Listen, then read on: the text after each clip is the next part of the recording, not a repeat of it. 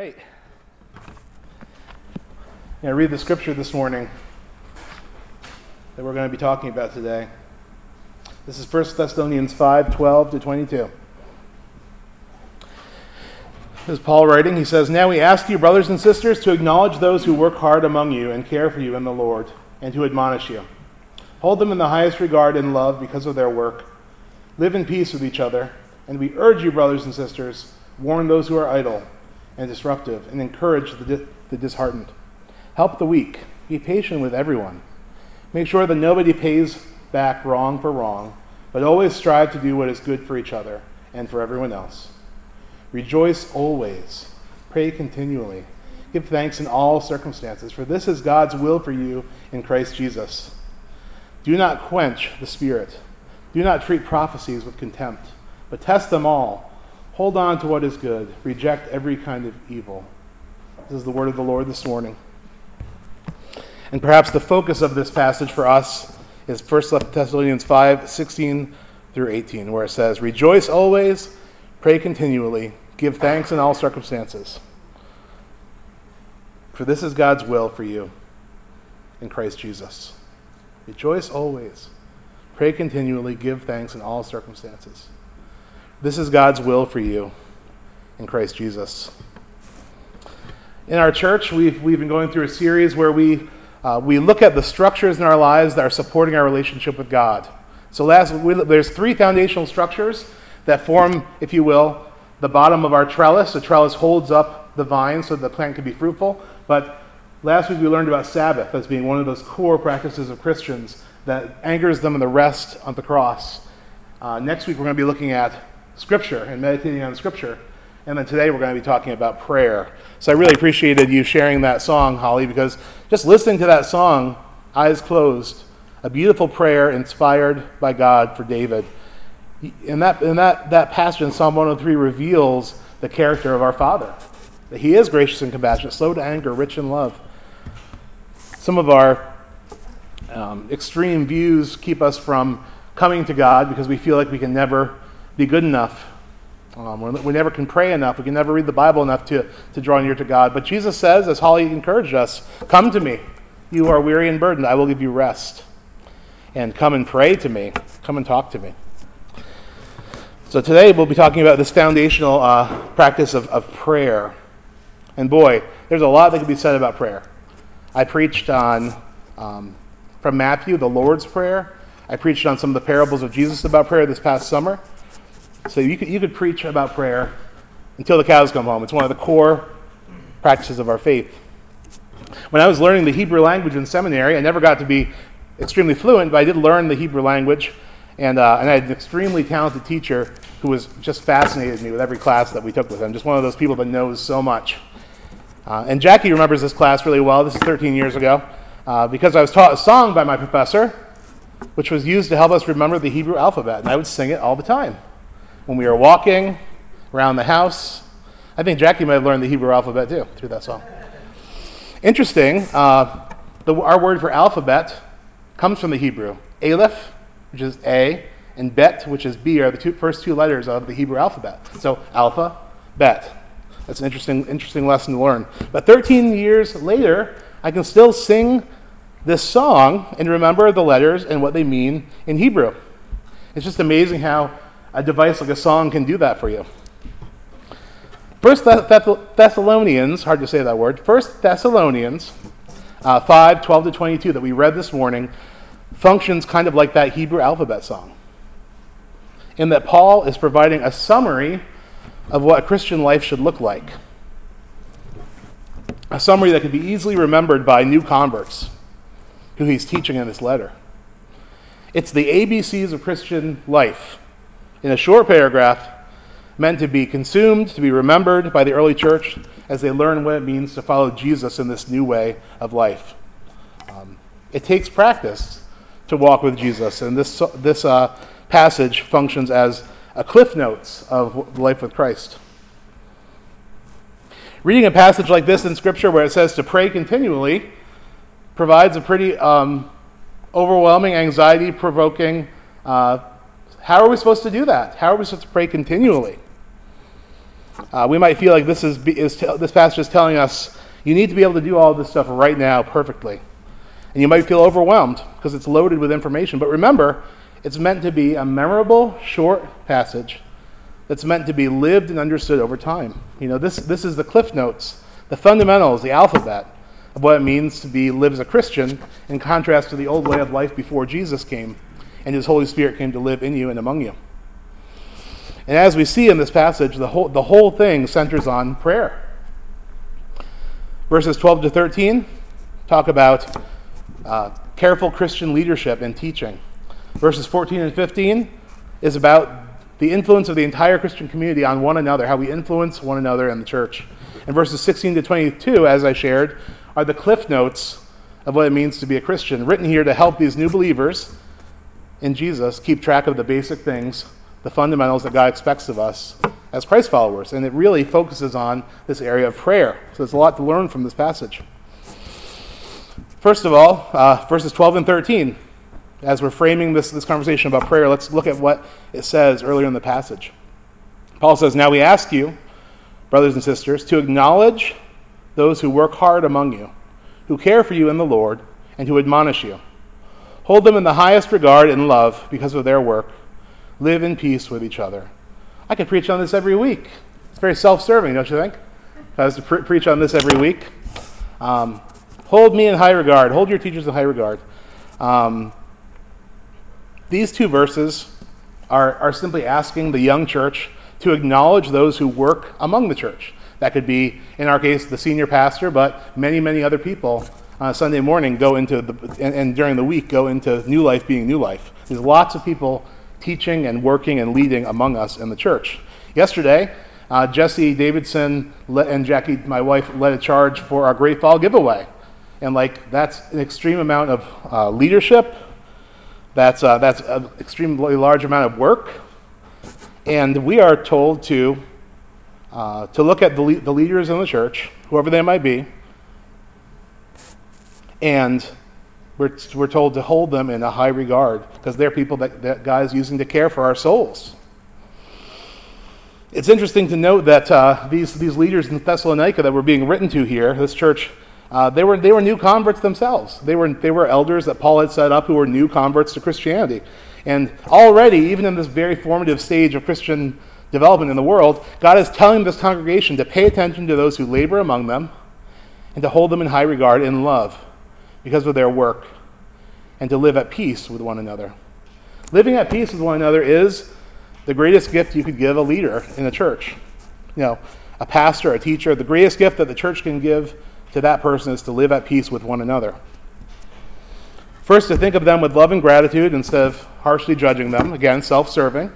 Love and gratitude and not harshly judging them. Because these leaders are not perfect. And they don't have it figured out yet. I'm a leader in the church. I have friends who are leaders in the church. And I can tell you that none of us have it figured out yet. None of us are perfect leaders. But we all labor in love and do our very best to teach and encourage the people in our churches. So Paul says to appreciate them, to reward them for their work, to hold them in high regard in your heart when you think of them.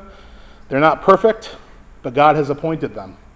When a pastor or elders are appointed in a church, it is God who is behind that and appoints them.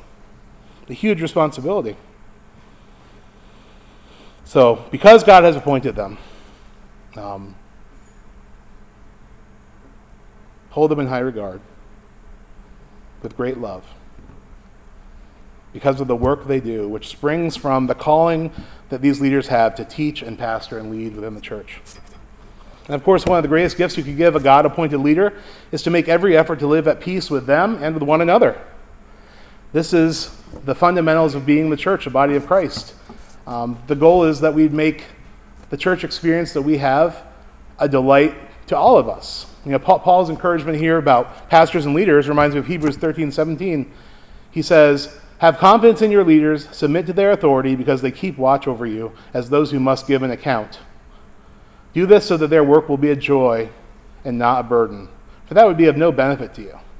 Now what Paul is saying in that passage is, it's a win-win when church leaders are appreciated and encouraged in their leadership ministry because this appreciation and encouragement gives them the energy to continue leading and loving the church well. And I've seen lots of Christian leaders and pastors leave the ministry or step away from the ministry because of the harsh judgments, the discouraging messages they get from their congregations. That kind of negativity and judgment and quick judgment of teachers and leaders in the church causes them to lose heart. And when the leaders of the church have lost heart, then the thing that God's called them to do, to encourage, exhort, and teach the church, gets diminished because they're just discouraged.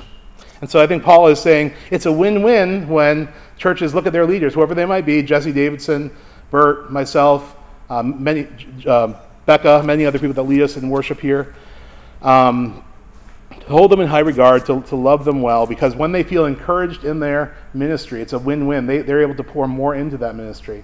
And it's amazing. My district superintendent of our denomination said this thing. He said that he believes encouragement is the greatest spiritual weapon that Christians have. Isn't that an interesting thing to say? Encouragement. Oh, there's a word of encouragement that you can speak to a person that will carry them for days or weeks or months. People that are going through a difficult time, they'll receive a word of encouragement that carries them through. And so we're supposed to encourage each other, encourage our leaders. Not just the senior pastor as in the church of our day, but everyone who leads within the church needs encouragement, needs you to come alongside them and join in the ministry and the work of the ministry. And this makes going to church and being a part of a church a joy for everybody, because everyone is following 1 Corinthians 13. Love is patient. Love is kind. It does not envy. It does not boast. It is not proud. It does not dishonor others. It's not self-seeking. It's not easily angered. It keeps no record of wrongs. Love does not delight in evil, but rejoices in the truth. It always protects, always trusts, always hopes, always perseveres. And love never fails. Having these kinds of actions towards our leaders and towards one another, this kind of thinking the best of and encouraging the good things is our bread and butter, something we all need to be thinking about doing. And especially if you notice leaders in the church that are doing an awesome job, or something that they've done has blessed you, tell them. It really does carry people tremendously. There's just too many people that are getting discouraged in the ministry, in the church, that people that God's appointed as leaders among the church who are leaving the ministry because they're just discouraged with all the divisiveness that's in our world today.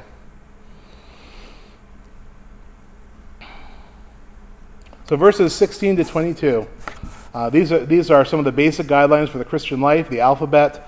He says, rejoice always. This is where we come into a prayerful teaching. Rejoice always. Pray continually. Give thanks in all circumstances, for this is God's will for you in Christ Jesus. And do not quench the Spirit. Do not treat prophecies with contempt, but test them all. Hold on to what is good. Reject every kind of evil. In these couple of sentences, Paul wants these characteristics to become second nature of the church. They want this to become these kind of actions to be the regular behavior of every Christian, that we rejoice always, we pray continually, give thanks in all circumstances, that we would not quench the Holy Spirit by treating prophecies with contempt, but instead test them all, holding on to what is good and rejecting every kind of evil. These are the kind of things that should characterize Christians. And the big emphasis here is on prayer. Think about it. Rejoice always. Rejoicing is a prayer of delight, of joy. Praying continually, praying at all times. And then finally, giving thanks in all circumstances. That's a prayer of thanksgiving, having a thankful heart. And these types of lived prayers constitute God's will for his people who are in Christ Jesus, according to this passage. That they would be joy-filled, they would remain in prayer at all times, that they would give thanks in any and all circumstances, and that they would not quench the work of the Holy Spirit among them.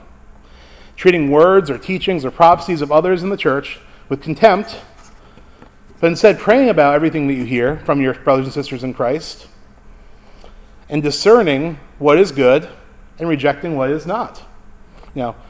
This is another way to show respect to your leaders, to your teachers in the church, your fellow Christians, taking their words seriously, not judging them and dismissing them quickly or prematurely, but seeking the good in what we're hearing from our brothers and sisters in Christ.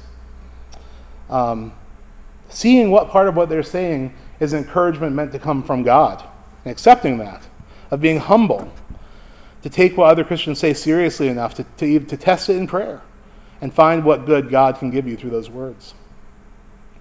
I think when we fail to do this and become just defensive and we dismiss things that people say and the people themselves, somehow treating them in our mind as if they're not worthy to speak into our lives, and we're not even listening to their words. In contrast to that, Paul says, don't quench the work of the Spirit, but treat those words of truth, these prophecies, with respect. Weigh the words carefully and find out what God's saying to you through them. What are the nuggets that Paul is saying to you through them? And when we become defensive or we dismiss our brothers and sisters in Christ and what they have to say, then we miss out on this great word that God has to speak to us. Hearing Paul's encouragement to pray continually or pray without ceasing could be an overwhelming thought to us. But we have to remember, these are the cliff notes, much like the Lord's Prayer. Now, Paul is sharing in a concise way to let people know that prayer is truly central to their existence as Christians and everything we do. This is also the perspective that our denomination, the Christian Missionary Alliance, holds.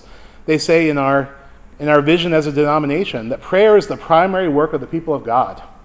That's what they say. And we strive to be a church where everything's centered around prayer. So that's our life with God we're talking about here. Jesus criticized the religious leaders of his day for how their worship had strayed from being God-centered to being nothing but a money-making scheme in the temple, selling overpriced animals to worshipers who were poor. And he said, you've lost it. You've gone from being God-centered and temple worship to now greed and exploiting the poor. And he says something I'm sure you've all have heard before. Jesus said, my house shall be called a house of prayer in Matthew 21. But you have made it a den of robbers. Prayer is, I said, 1/3 of the bomb of the trellis that supports our entire life with Jesus, along with Sabbath and with Scripture. It's foundational to everything that we do, but yet we often shy away from prayer. We do. Much like Sabbath keeping, I find that people shy away from prayer because, first, they don't really know what that prayer should look like. But not only that, they feel very defeated before they even start to pray because they feel like they're doing it wrong and they just condemn themselves so much. And there's a circle of condemnation surrounding prayer that is a difficult thing to break through. Most Christians I know struggle with guilt feelings or shame feelings, perhaps more appropriately, when it comes to this idea of praying. We say, I should pray more. We hear Paul say, pray continually, and we feel just kind of condemned already because we don't know where to start. But the good news about prayer is that just like Sabbath keeping, it's something we can grow in over time. It's something we can develop. It's a muscle we can develop over time. And prayer is something that we can grow in. We can grow in prayer. It's meant to be a blessing to us, not a spiritual task that we dread every day. But though that's the case, I feel like most Christians I know struggle with prayer, not knowing how to do it, not knowing where to start, and certainly not understanding how it could be done continually. But let's look at that. Let's look at how we can pray continually. From our passage today. Prayer takes many forms. In our cliff notes in our passage today, it says, rejoice always. Pray a prayer of joy and delight back to God. Pray continually. Pray at all times. Give thanks in all circumstances. Pray with thanksgiving. And do not quench the Spirit, but use prayer to discern God's will. So what could prayer look like based on these scriptural encouragements from 1 Thessalonians? How might praying without ceasing become possible for us? The first thing that Paul says is we are to rejoice in prayer always. This could be very, very simple, practically speaking. As simple as breathing in and breathing out a sentence to God of rejoicing, of joy, saying something like, noticing that it's a beautiful day outside, Just breathing in and saying, thank you, God, for this beautiful day. Thank you. Thank you, God, for my spouse and children. Thank you, God, for my friends. Thank you, God, for music. This is one that I often find myself in worship, rejoicing when I hear beautiful music that was composed by someone that is just so gifted. And I delight in that. I just pray a prayer in a breath of thanks to God. We could even pray continually, in that theologically we know that God hears our prayers. There's truth that we know in Scripture that we can pray back to God that makes us rejoice. God hears my prayers. God, thank you for hearing my prayers. I rejoice that you hear my prayers, God. I thank you that you love me and that your will is to help me in my life. Just breathing in and breathing out the truth all day, every day. One of my favorite things to pray would be, thank you, God, that you use all things, even this hard thing I'm going through, to conform me to the image of Jesus Christ. Thank you that you use all things for my good. Thank you that you hear my prayer. These are one-sentence prayers. Simple. And they make a huge difference from your entire perspective in life. You are training yourself to see God's heart and his work in and around you. And these simple one-breath prayers that you speak throughout your day will train you to see God's presence and work in everything. This is how we start seeing God in our everything, through prayer. Just one sentence. It's nothing fancy. And with prayer, it doesn't matter how discouraged you are when you start. God is so happy when his children talk to him. He's so happy with it. It's like a friend of mine whose kids are in college. When their kid first the kid calls every day, twice. Then after a while, when they get their friends and their activities, the calls become less. You might hear from them once a week. But boy, oh boy, do you delight to hear from your kids. And that's how God feels about us. He wants us to come to him. Just a sentence.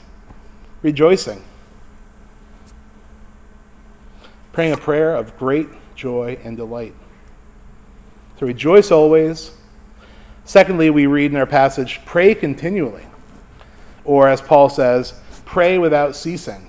Another part of the scripture is Paul says, whenever I think about you, I never stop giving thanks for you.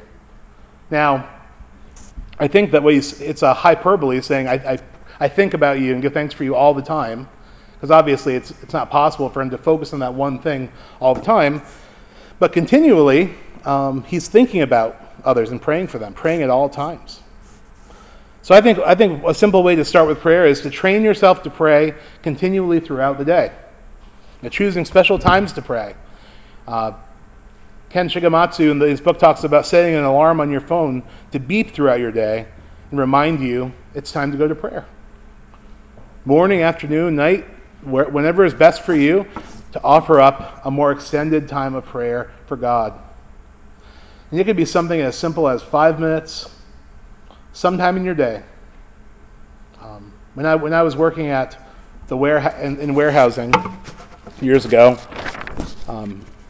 I would just be dying to go into my car and pray for that. Just a few minutes to pray in the commute on the way in and out, just to get through the difficult day and some of the discouragement that's found working with a big group of guys that all bully each other all day long, like high school.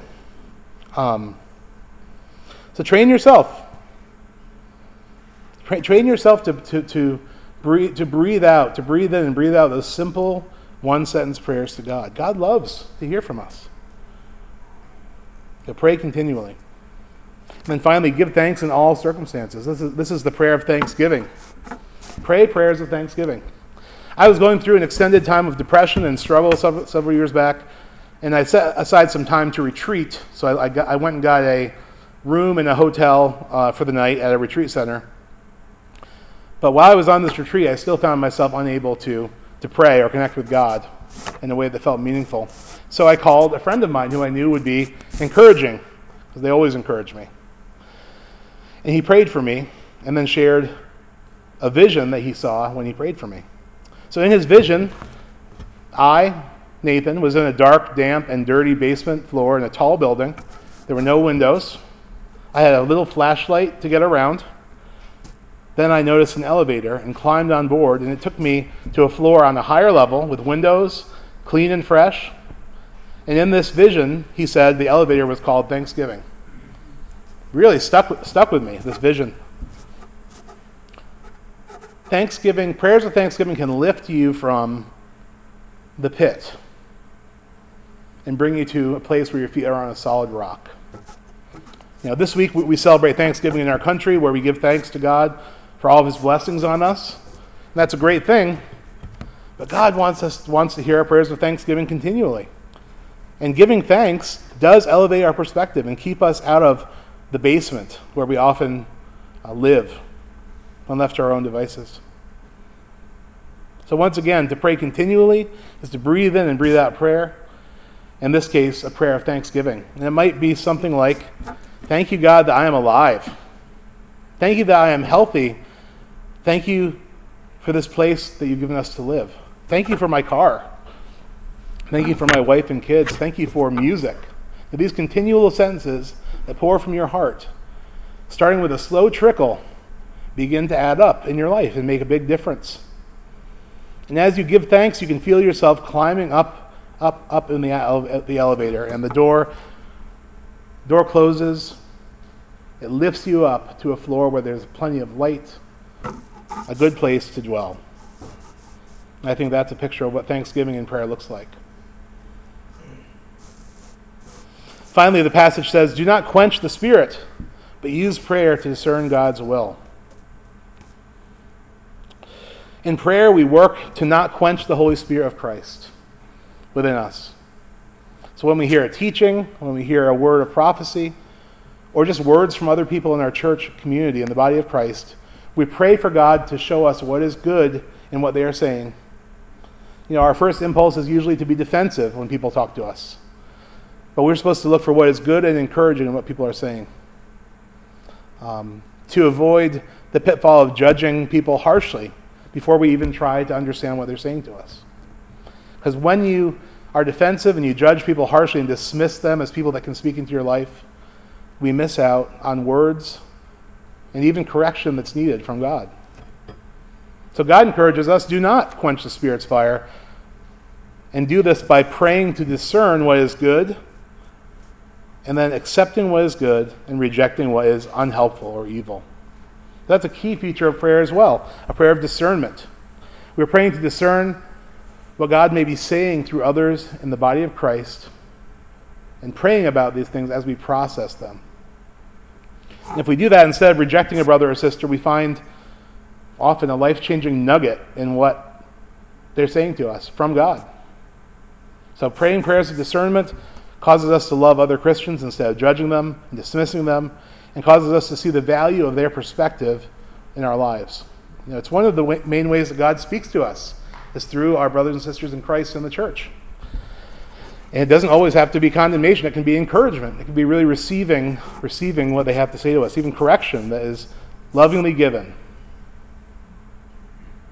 So this is the encouragement we receive about prayer in our passage today. Rejoice always. Pray continually. Give thanks in all circumstances, for this is God's will for you in Christ Jesus. Do not quench the Spirit. Do not treat prophecies with contempt, but test them all, holding on to what is good. Reject every kind of evil. Praying does not need to feel like a chore. Praying is meant to help us become aware of God's presence in all the things we experience in life, whether we are having a quiet time where we set aside time to do that, or we are breathing a breath prayer as we do our dishes. Every once in a while, we pray a sentence of rejoicing, thanking God for the gifts that He's given us that delight us. Music, the love of a child. Thanking God for the gifts He's given to people around us. And we pray continually, not in terms of praying long-form prayers with many, many words, but with a breath. Breathing in and praying for someone who pops into your head. Breathing in and praying for wisdom in a situation at work or at home. sending someone a text letting them know that they came to mind and you prayed for them, sending an encouragement to someone, and then praying again. Praying with people, praying for them, and allowing them to pray with you and for you. And we breathe in once again, and we pray prayers of thanksgiving. And as we continually offer up sentences of thanksgiving to God, just breathing in and breathing out, these sentences of thanksgiving to God for the many things that God's blessed us with, we become elevated from our earthly perspective, and we become endowed with a heavenly perspective that comes from God on our lives. And this is just, again, a sentence or two. I mean, Jesus said, people that don't know God pray with many words and with fancy words because they believe that with many words and fancy words, God will be more likely to hear them. He said, not so with you. Keep it simple. I think Jesus encourages us to start small in this area and then allow that small start to overtake our entire life. And then finally, in these cliff notes of prayer, we're instructed not to quench the Spirit's fire through negativity about what others say and do in the church, but to stoke the Holy Spirit's fire into flame by praying prayers of wisdom and discernment when others in the body of Christ share with us teachings or prophecies. It's like saying, God, help me see the wisdom you have for me in what blank said to me.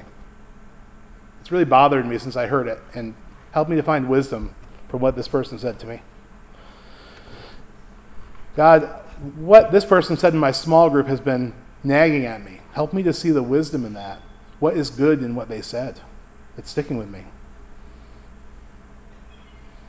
God, help me to see what the truth is from you and what is simply a discouragement in what this person said to me that's been bothering me. These are the things that we discern in prayer. We hear prophecies, we hear scripture, we hear encouragements, and we test them. We pray over them that God would give us what is good and get rid of what's bad. Because certainly holding on to negative words that turn out to be not helpful or even evil from other people in your life can be just as destructive as not holding on to the good words. That's a whole way of praying and measuring and not assuming we know the answer. I think that as we sort through these ideas of prayer and we start small, we begin to hear more from God in our lives. There's so much more that could be said about prayer. I have not even attempted to replicate the chapter on prayer that Ken has in his book. But chapter 5, I want you to read this. It has such practical insight into prayer.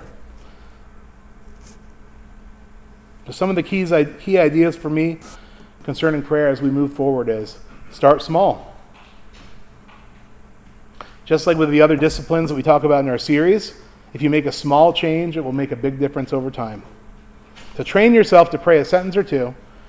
When you wake up before you grab your phone or put your feet on the floor in the morning, pray a sentence or two. Train yourself to pray a sentence or two at the end of every day, thinking about the day that you had with its victories and disappointments, and asking God to help you recall what he's doing in you. Try finding a place to pray that you go to every day. And stop condemning yourself for not praying enough or not praying correctly. And instead, offer a prayer, a sentence, a breath prayer to God throughout the day as you go about your regular life. My trellis in this area of prayer consists, one of the things I started doing after I heard Ken speak the first time was he recommended an app called Pray As You Go. And most days, I turn on this app on my phone. It shares a scripture. It asks you to construct a prayer from that scripture. You pray the scripture back to God in that experience. This is, again, no more than a sentence or two, but it's a prayer based on scripture, and so it's a very powerful thing. Other parts of my trellis are praying each Wednesday with my friends from church in our prayer time, which anyone is welcome to join us. And as we pray together, I have learned to pray and grown in what prayer can look like as I've listened to the way other people pray, as I've been prayed for by other people. So through listening to one of my friends a few years ago, I learned that nothing is off limits for prayer. Like, I had a friend that just said everything passionately that came into his mind. And he taught me that I can talk to God about anything, about my needs, about my struggles, no hiding. I learned that from a person, praying with somebody. From several people in the church, I've learned the value of praying through organized lists of things. You know, some of the list makers who will write down a list of all the churches in the area and then pray through this list of churches on a certain day of the week. Or praying through, just praying through in an organized way, by day, by time. If that's your thing, more power to you. That's an awesome way to do it. And I've learned to do that somewhat from people that pray that way. And part of my trellis every Wednesday is praying with this group, even when I don't feel like it. There are times when I just don't feel like going to prayer yet. It's early in the morning. I'm not in the right mindset in my own evaluation. But God meets you when you pray regularly with other people, and God teaches you to pray through other people. And I read in the book that everything that we do in church should be sandwiched in prayer. And since that time, I read that book, I've just tried every time I do a teaching, every time I do a sermon, every time we do anything in the church, to pray before and after we talk about it, to bathe it in prayer. Because without the Holy Spirit's power, what's the point? So bookending meetings and things with prayer, just training ourselves to remember that prayer is so important through this discipline. Other times in life, I've prayed. It's worked for me to pray on breaks at work, as I told you about, or during a commute. Instead of turning your radio on, or your music on, or your audiobook on, just drive in silence. Allow God to bring things to mind that you then pray for. Listen to the Bible being read to you on one of these apps, and then pray a prayer in response to what you're reading. So these are great things to bring into your life. Another part of my trellis of prayer is remembering to offer up these short little prayers. It makes such a big difference. And my favorite ones so far are, Jesus, forgive me of my sin. Jesus, fill me with your Spirit. Those are two prayers. They're such powerful prayers. They're so short, but they make a big difference in your life. Just for some added perspective, I wanted to have my friend Lynn come up and share a few words about prayer from her perspective, so you can hear from her and see if what she has to share resonates with you. But by all means, this is a buffet of knowledge and information from the Scripture, and the encouragement is to try something. There you go. Thank you for that. So I don't usually have a hard time getting up here and talking, but this is a pretty big challenge for me. I am not the most disciplined prayer. And to me, growing up, my mom always did a devotional and prayer first thing in the morning. That was her way of doing it. Holly talks about doing that, and I know a number of you do that here. And I'm not the most clear person in the morning, so that's not the best time for me, and I don't do that. Some mornings maybe I do, yes, but I can't stand up here and tell you that I every morning get up and pray regularly. So let's dispel that myth. I'm not the expert on prayer. But what I have learned through the years, going through a number of seasons of prayer, is that at different times in your life, different things, God speaks to you in different ways, and you speak to God in different ways and at different times of the day. I grew up always saying my prayers at night, every night, without fail. Now I'm so tired, I'm old now. I said I'm tired at night, and so I fall asleep during those prayers half the time if I try to do that. It doesn't work for me anymore. So sometimes, yes, I wake up early and nice and awake, and I take my Bible and I spend some time with God. But most of the time, what it looks like to me is that prayer continually happens throughout my day. Little bits here and there, and that is definitely where I find answers to prayer. When I was working, I would go into a meeting thinking I can't do this, especially when I was in HR. Sometimes we had to have hard conversations, and I would just say, God, come with me in that. Help me to know how these people are feeling. Help me to respond in the appropriate way. Give me the words to say. Give me the solutions. And he always did. And he always still does that. And I'm going to tell a story about Amy because, Holly, you mentioned that song, which I knew you were going to do today. Amy used to pray by singing with us, and she still prays through songs and through lyrics of songs. She's a friend of mine, and she's recently gone to a new church. And she's going there with some close friends, and she got there one morning and she's like, I just don't know if this is where I'm meant to be. And she said the worship team were singing off key, and she was just cringing, and she just threw a prayer out there, God, please let me know. Help me to feel like I belong here. And they started singing that song, The Lord is Gracious and Compassionate, which was kind of her song years ago. And she knew, she just got that warm feeling that everything was going to be okay. And she has felt comfortable and at home in that church since that time. So it's interesting how we all pray a little bit differently or at different times. God answers us in different ways, but he always answers us. Whether we're on the run praying, one time I almost got in an accident because I was in such deep prayer driving. I tend to pray when I drive. I put on worship songs and I pray when I drive, but don't let it get distracting you because you could get hurt or hurt someone else if you do that too much. But what the other part, and probably the strongest part of my prayer life now, is praying in corporate prayer, in groups, small groups with other people. And you don't have to be the most articulate. I certainly am not. You can use a list. Very often we do. But praying together with people is where you just really feel that God is answering you. And I know you guys pray at the couches after church and together as a couple. So we all have a group that we could pray with. But praying with that group is just the best way to pray for me, because my group holds me accountable. Yes, I've got to be focusing on this prayer. And yes, God is here because we have seen so much in terms of answered prayer with our Wednesday group. And even if I can't make that Wednesday group, I know because we have a list of the things we always pray about every week. So I know most of what they've prayed for, and I can pray on my own if I can't be there that Wednesday morning. So again, I'm held accountable for that.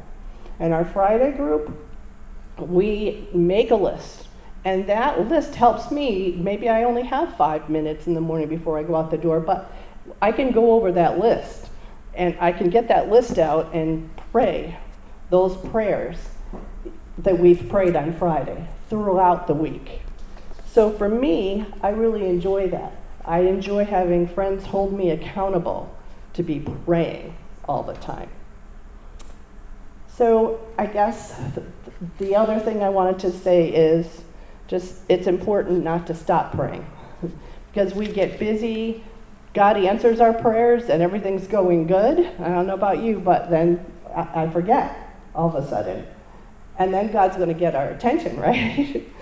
So he'll bring us back. He will bring us back. But what he really does want is for us to pray continually.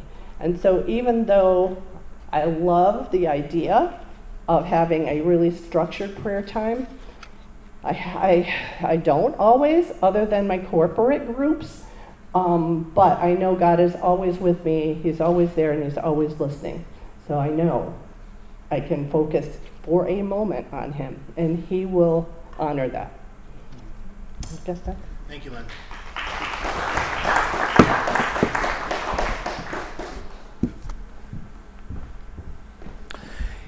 Years ago, my friend Linda, who started the Wednesday prayer, we were talking in the parking lot, and she was talking about there's a spiritual battle going on. There's stuff going on that we don't see. Evil and good working, fighting one another. We need to make this a priority to pray if we believe that that's true. And that's when the prayer started on Wednesdays, because she was right. We have all this lofty theology about what's going on in the world and the spiritual attack and oppression and even literal oppression of people. And prayer is the big weapon that we have. And so we just have to make time for it, make it work. Just start somewhere. Because God wants to hear from us. He wants to hear our rejoicing. He wants to hear us discerning. He wants to hear us giving thanks. He wants to hear us complaining and crying out to him, things that we never thought we could talk to God about. You can talk to him about those things. And so I just encourage you this morning as we close with this worship song, just to be thinking about the mercy and grace of God, which covers this whole discipline of prayer.